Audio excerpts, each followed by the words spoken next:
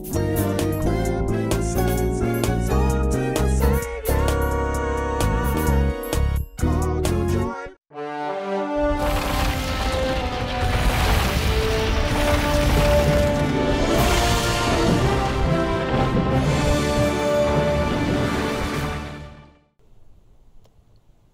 want to talk about the resurrected life.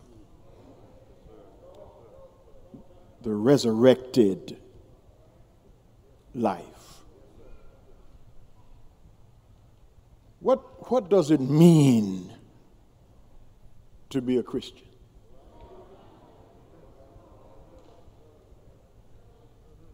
The answer is as varied as the many persons that you ask.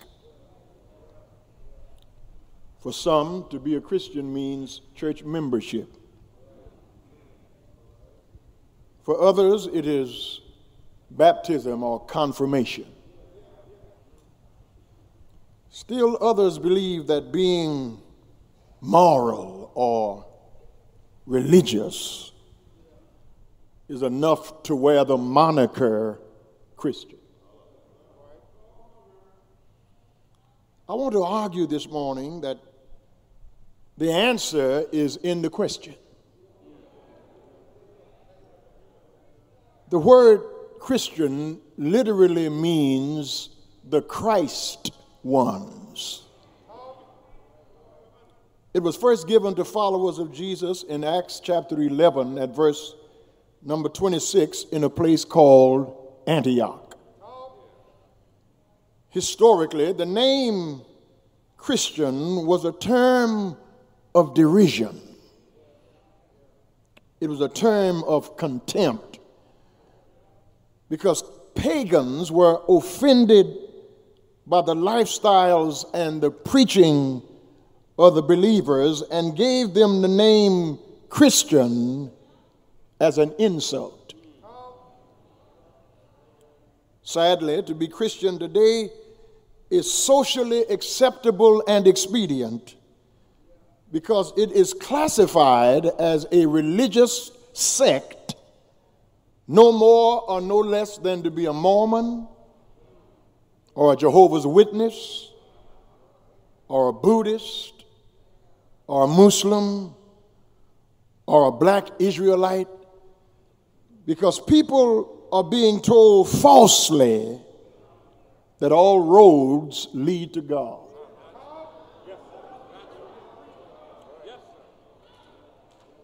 You can't get to the God of the Bible through the Mormons, through the Jehovah's Witnesses, through being a Buddhist, through following the black Israelites.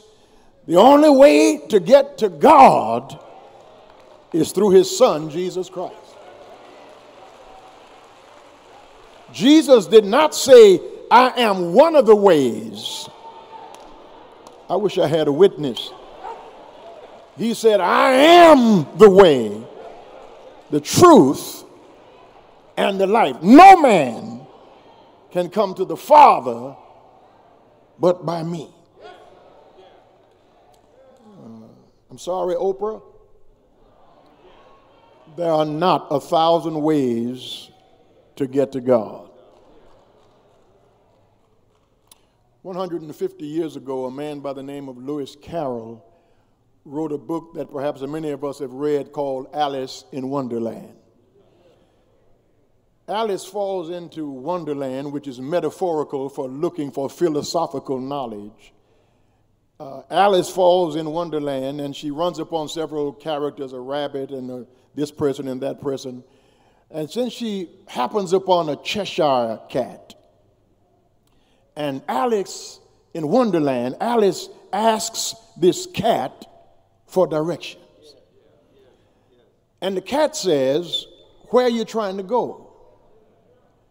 Alice says, I don't really know. And the cat says, well, any road will take you there.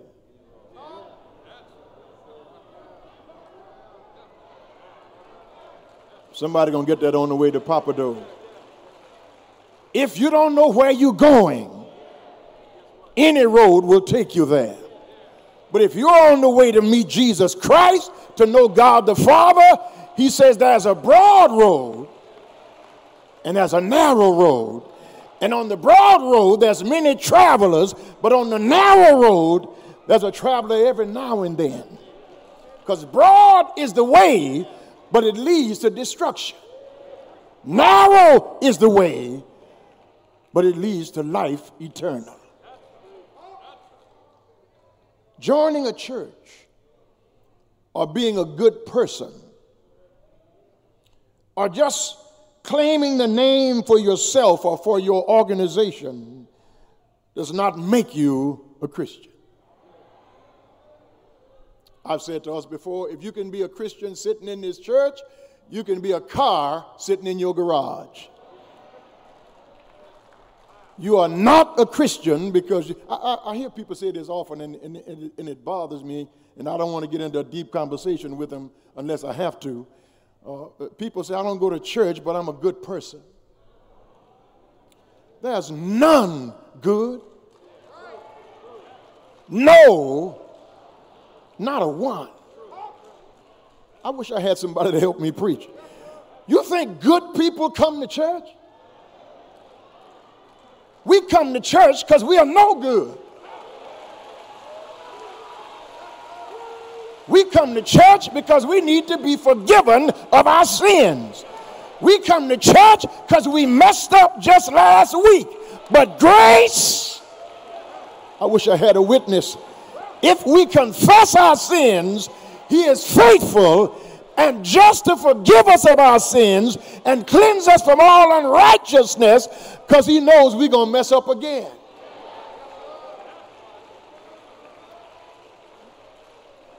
No, the church is not the place for good people. The church is the place for forgiven people.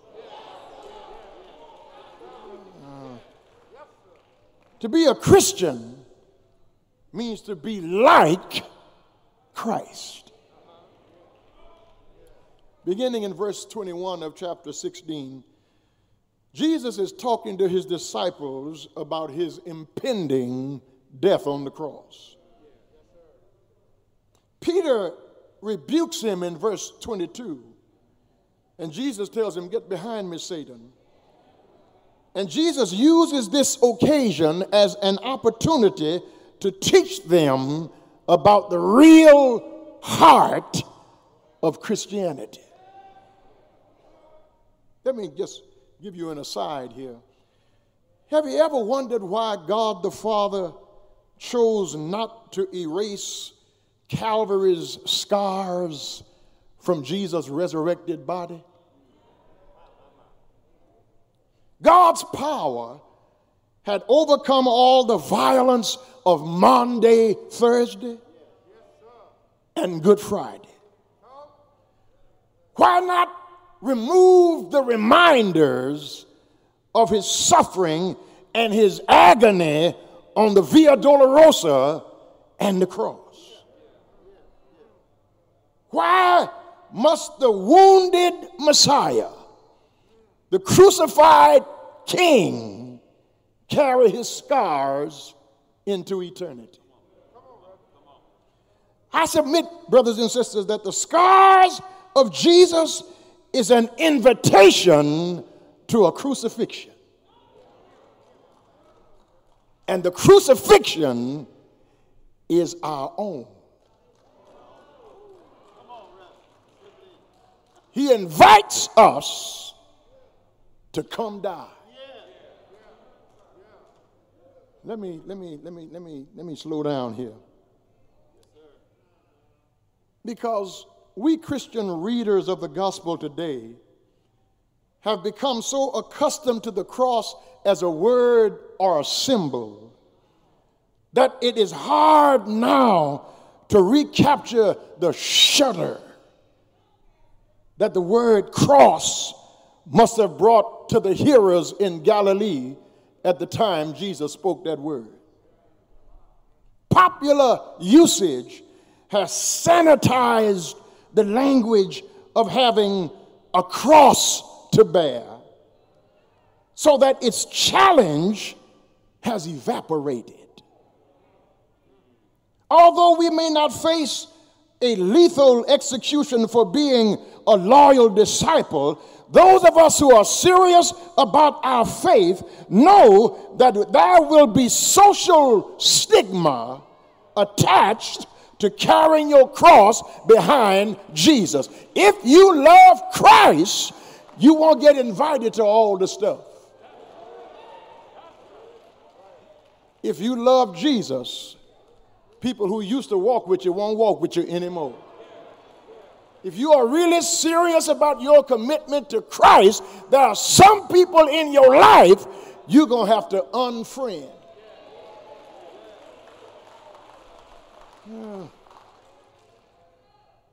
We would do well to remember the immortal words of Jim Elliot, who gave his life in martyrdom as a missionary to the natives of Ecuador. Jim Elliot says, "He is no fool who forsakes what he cannot keep to gain what he cannot lose."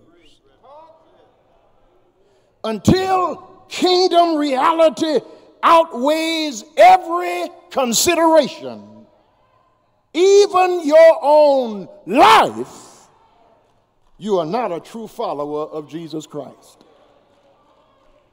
Now, the disciples of Jesus lived out indeed what was written centuries later by one who himself was martyred for his faith in Nazi Germany, a preacher by the name of Dietrich Bonhoeffer, who wrote in his book, The Cost of Discipleship, that when Christ calls a man, he bids him to come and die.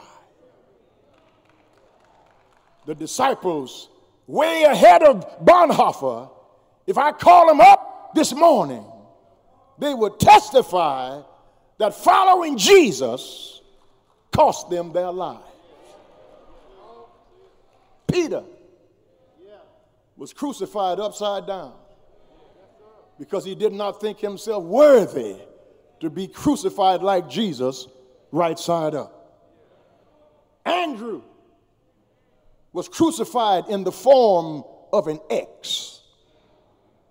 Thomas, doubting Thomas, who became a believer after he touched the print of the nails in his hands and in his side, Thomas was pierced through with spears by 4 soldiers at the same time. Bartholomew was skinned alive. Matthew, who wrote the gospel, was speared to death. Mark, who wrote his gospel, was dragged to death. Luke, who wrote the gospel of Luke and the book of Acts, was hanged on an olive tree. Matthias was burned alive. Paul was beheaded at Nero's chopping block. The only apostle to survive and live a long life was banished to an isle called Patmos, and that disciple was John, who was in the Spirit on the Lord's day. And he said, I heard him write, these words are true and faithful. I wish I had 2 or 3 Bible readers. John heard the resurrected Christ that he had seen in the flesh. Now he sees in heaven, says, right, that I'm Alpha and Omega. I'm the beginning and the end. I'm the first and the last. I'm he that liveth and was dead, but behold, I'm alive forevermore. If any man will come after me, let him deny himself, take up a cross, and follow me. Now, the first 2 verbs in this verse, deny and take up, are in the aorist tense of momentary action. In a moment, you can deny yourself. In a moment, you can take up your cross. That's in the aorist tense. But the 3rd verb, follow me, is in the present tense of continuous action. You can take up your cross, you can deny yourself, but you got to keep following. Clearly, brothers and sisters, the impetus is on this matter of individual decision. Your mother can't believe for you. Your father can't believe for you. You can't have enough faith for your children. Your children have got to find God for themselves. You can pray for them, but you can't save them. You've got to get out of the way and let God save them. Now, let me see if I can help us. If any man, that means woman, boy, or girl, if anybody wants to follow me, Jesus said, you must first deny yourself. So first of all, we must lay something down. That's conversion. You have to lay something down. To follow as God demands, is to renounce the centrality of the self. Self-denial is to disassociate one's self from one's own interests, which in this case means the willingness to risk one's life. It means putting loyalty to Christ before self-preservation. Romans at chapter 6 and verse number 11 reads, likewise, reckon ye also yourselves to be dead indeed unto sin, but alive unto God through Jesus Christ our Lord. Galatians at chapter 2 and verse number 20 says, I am crucified with Christ. Nevertheless, I live. Yet not I, but Christ lives in me, and the life which I now live in the flesh, I live by the faith of the Son of God, who loved me and gave himself for me. The reason, brothers and sisters, this sounds so hard is because it is. If being a Christian was easy, everybody would be doing it. But since it's hard, it takes people who are willing to lay something down. You've got to lay down your image of yourself. You've got to get off Facebook and put your face in this book.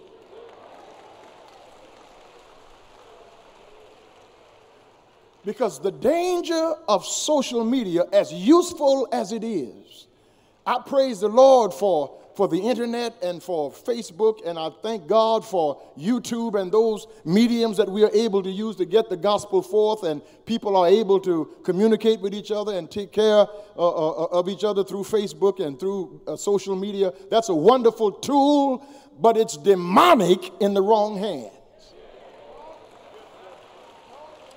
And by demonic, I mean you are so concerned about your social image that you have no social contacts. You are so busy branding yourself that you have no interest outside yourself. You spend all day cropping pictures of yourself, making yourself look like you don't really look.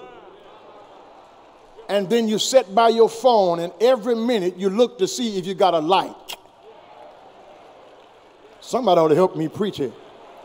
Well, let me encourage you this morning. Like yourself.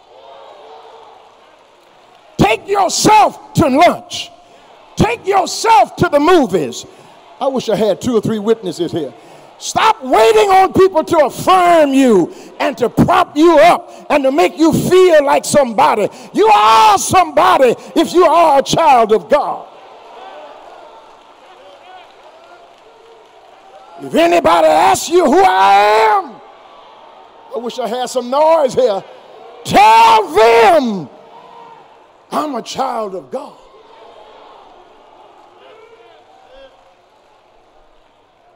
I don't care who likes me, who does not like me, who's on my side, who's not. If God be for us, I wish I had a witness. Who can be against us? Fret not yourself because of evildoers. Don't be envious against the workers of iniquity. They shall soon be cut off like grass, and God will make them wither like the green herb. He'll prepare a table before you in the presence of your enemies and anoint your head with oil that your cup, somebody's cup this morning, is just running over. Because surely goodness and mercy is following you.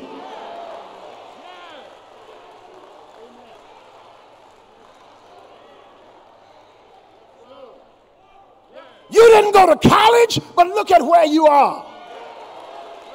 You don't have a master's degree, but look what God has done for you. You don't live in a gated community, but you sleep at night. If it had not been, I wish I had some help here. If it had not been for the Lord who was on my side. Yeah. Listen. When you lay down interest in yourself, it's hard for people to hurt your feelings.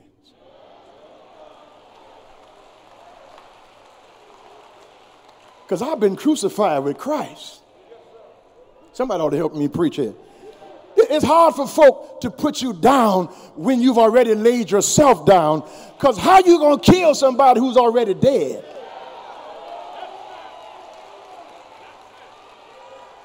You think you lying on me going to stop God from blessing me? You think you hating on me going to stop God from raising me up? God will let you be my footstool. He'll put a table before me, and all you can do is watch me eat.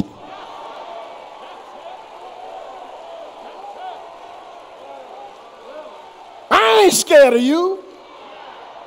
My Father is rich in houses and land. He holds the might of the world in his hand. The earth is the Lord. I wish I had a Bible reader. And the fullness thereof, the world and they that dwells therein. He's founded it upon the sea and established it upon the floods. Who shall ascend unto the hill of the Lord, or who shall stand in the holy place? He that hath clean hands and a pure heart, who has not lifted up his soul unto vanity, nor sworn deceitfully. He shall receive blessings from the Lord and righteousness from the God of his salvation. This is the generation of them that seek him, that seek thy face, O Jacob. Lift up your head. Somebody ought to help me right here. O ye gates, and be lifted up, ye everlasting doors, and the King of glory shall come in. Who is this? Hey, who is this King of glory? The Lord strong and mighty. The Lord mighty in the battle. Lift up your head.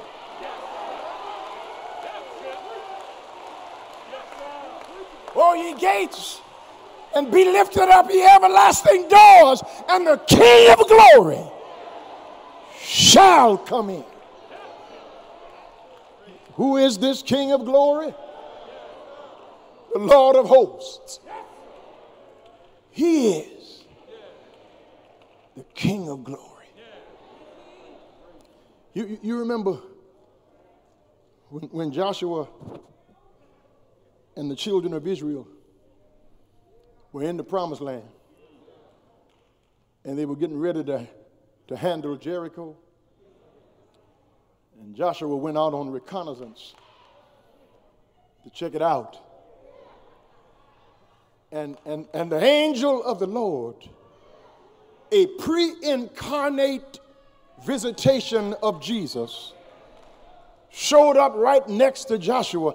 And Joshua said, "Are you for us? Or are you for our adversary?" And the captain of the Lord's host said, "I'm not for you, nor am I for your adversary." Because when the Lord shows up, he does not show up to take sides, he shows up to take over. And if you can't handle it in your life this morning, move out of the way and let God take over. He'll fight your battles if you let him take over.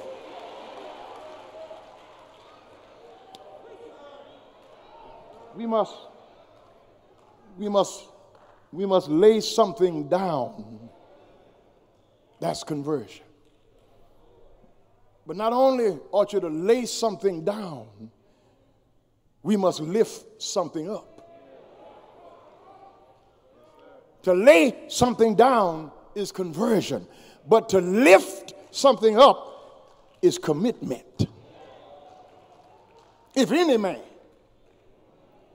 will come after me, he must deny himself. That's laying something down.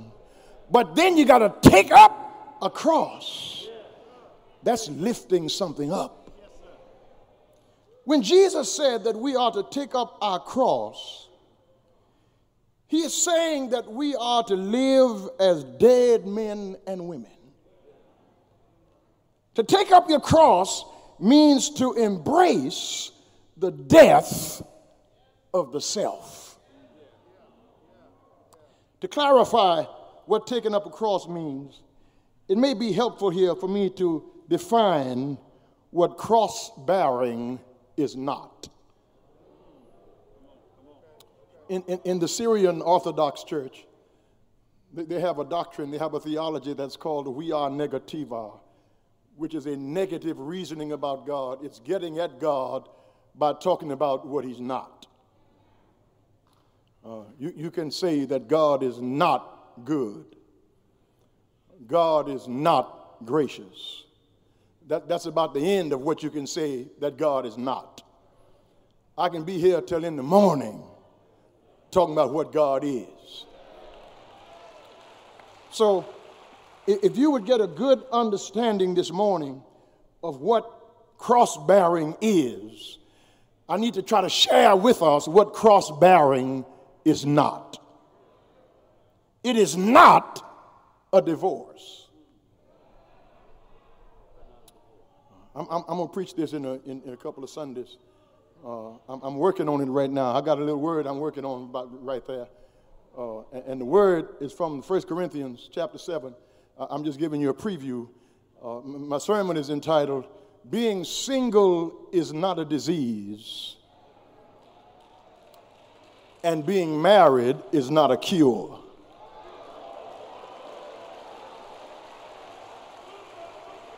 I think I'm going to preach that the third Sunday of next month. That's not a cross. When you get a divorce, sometimes that's a deliverance.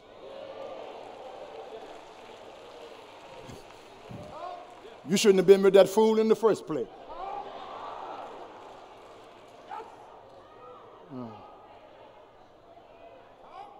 A cross is not the death of a spouse. As painful as that is, that's not bearing a cross. A wayward, crazy child is not a cross. If you got two children, one of them going to be a fool. And if you got one, they're going to be half crazy. Ask me, I know. But Victoria is not my cross. A cross is not your mother-in-law. is not your son-in-law. It is not a difficult supervisor at the job or a challenging circumstance in your life. To take up one's cross is not just to suffer and die. It means to bear shame. Now, first century readers would have known immediately what Jesus was talking about when he said take up a cross, because to take up a cross meant you were on your way up a hill. You were on your way to an execution. You were on your way to be delivered unto death. And not only did you have to die on the cross, but before you got there, you had to carry your own cross. And you didn't carry it at night. You carried it in the middle of the day. And then you were crucified naked to humiliate you, to shame you. That's why Deuteronomy says, cursed is he that hangs on a tree. To die on a cross, your name was blotted out of the family legacy. Your family was run out of town or run out of the village, because bearing a cross and dying on it was a shame. Now, brothers and sisters, hear me. It means you were willing to identify with Jesus' death, with his word, regardless of what it cost you. I'm trying to hurry with this little sermon, but nobody wants to talk about the dirty side of Christianity. Let me tell you what I mean by that. We live here in South Texas, and we know something in the southern part of the country about hurricanes. We are soon to come upon hurricane season. And there's hurricane preparedness kits, and there's always announcements about hurricanes. You can get out of the way of a hurricane. I would not like to live where there's an earthquake where you don't know when it's coming. You're just, everything falling on the floor. But you can prepare for a hurricane. But even in all the preparation you do for a hurricane's coming, there is what is called the dirty side of the hurricane. And the dirty side of the hurricane is where the most intense weather patterns are. It's the most dangerous side of the hurricane. And the meteorologists warn people to stay away from the dirty side of the hurricane.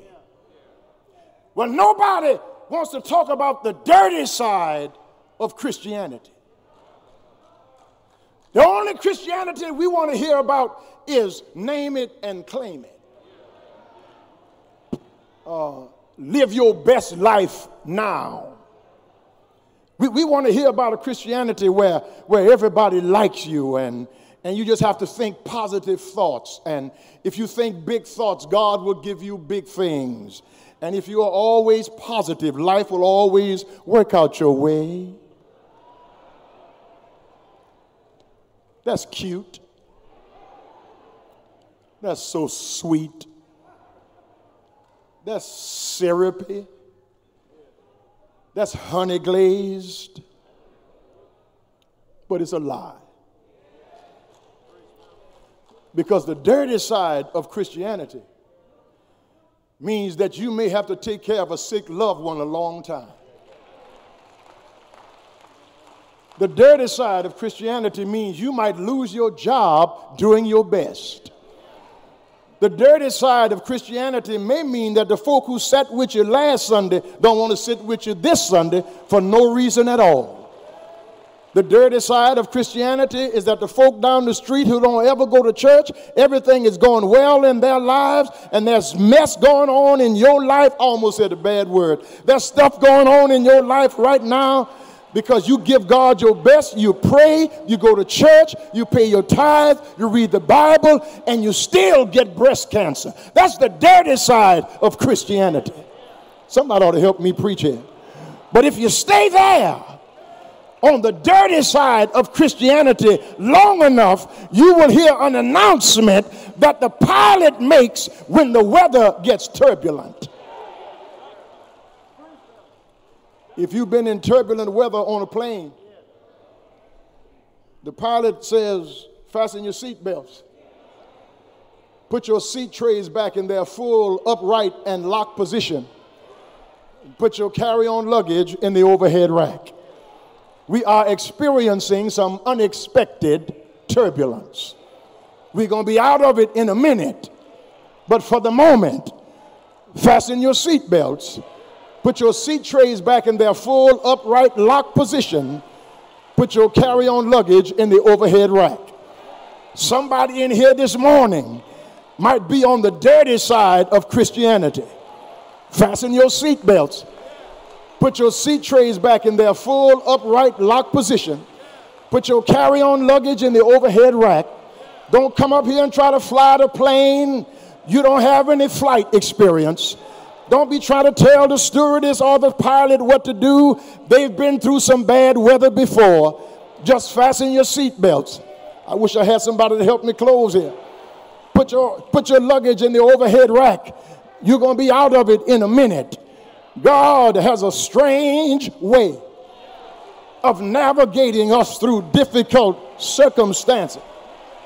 If any man would come after me, he must deny himself and then take up his cross. You got to lay something down. You have to lift something up. But then finally, you got to live something out. You got to go everywhere telling everybody you meet that I know a man from Galilee. You've got to live it not just on Sunday, but you've got to live it on Monday, Tuesday and Wednesday, Thursday and Friday, Saturday, and then come back here on Sunday and hear the gospel one more time, and then go back to your jobs, go back to your family, and tell the devil, shoot your best shot. If you don't kill me now, if you don't destroy me now, devil, you might have your last chance to tear up my testimony. You might have your last day to make me cry, devil. You better hit me while you can. You better pull me down while you can. Because if I get to that church on Sunday morning and be around my brothers and my sisters, if I get on my pew Sunday morning, if I get a chance to open my Bible and hear my pastor talk about Jesus, you might have had your last chance. Because if I get to Lilly Grove and hear my preacher talk about Jesus, I know what he's going to say this Sunday, because he said the same thing last Sunday.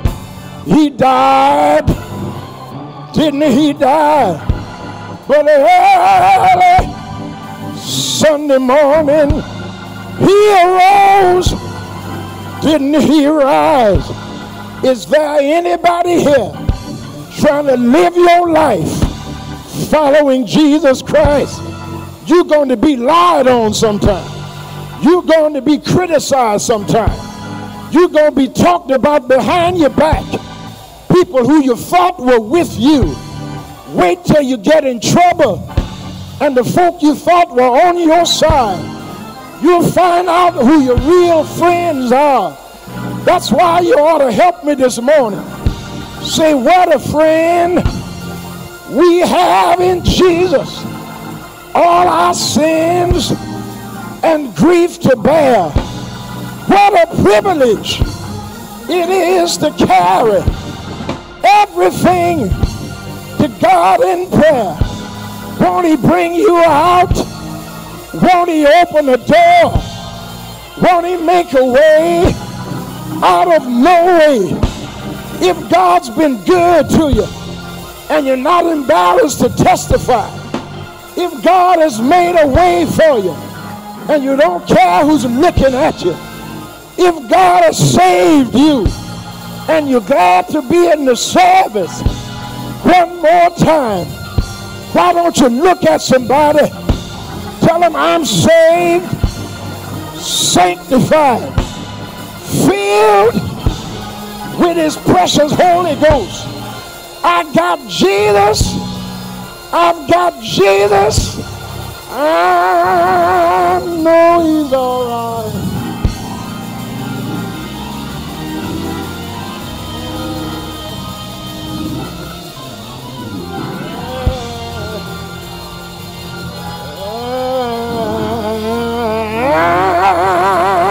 I know he's all right.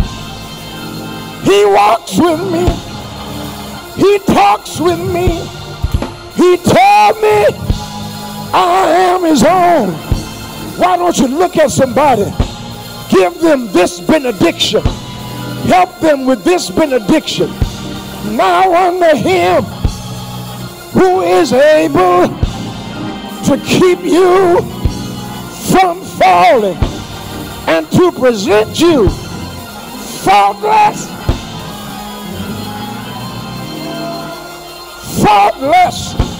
before the presence of his glory with exceeding great joy. Now unto him who is able to do exceeding abundantly above all you can even ask. Won't he do it? Won't he do it? Won't he fix it? I know he's all right.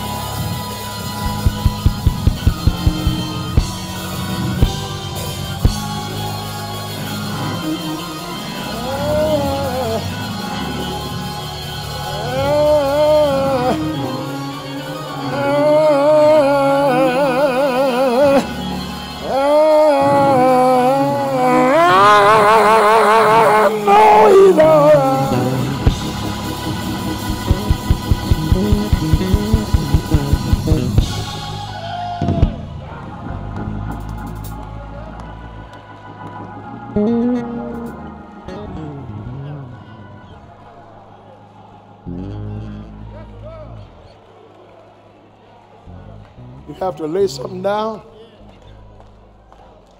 You have to lift something up. But the Holy Ghost will help you to live something out. I'm living this life so I can live again. There's a place that the righteous can call home. Somewhere where the wicked will cease from trouble and the weary can be at rest. Some glad morning when this life is over, when I'm through down here, I will fly away. No more sickness, no more suffering. No more sorrow, no more pain, no more death, because the former things are passed away.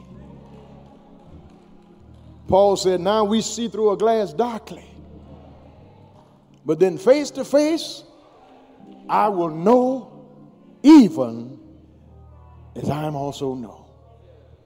Behold, what manner of love is this, that we would be called sons of God.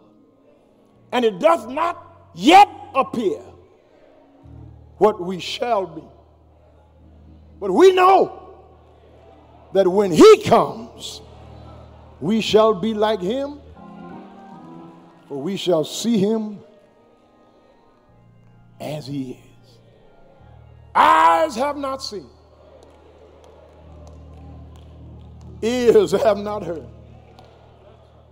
nor has it entered the hearts of men the good things that God has in store for them that love him.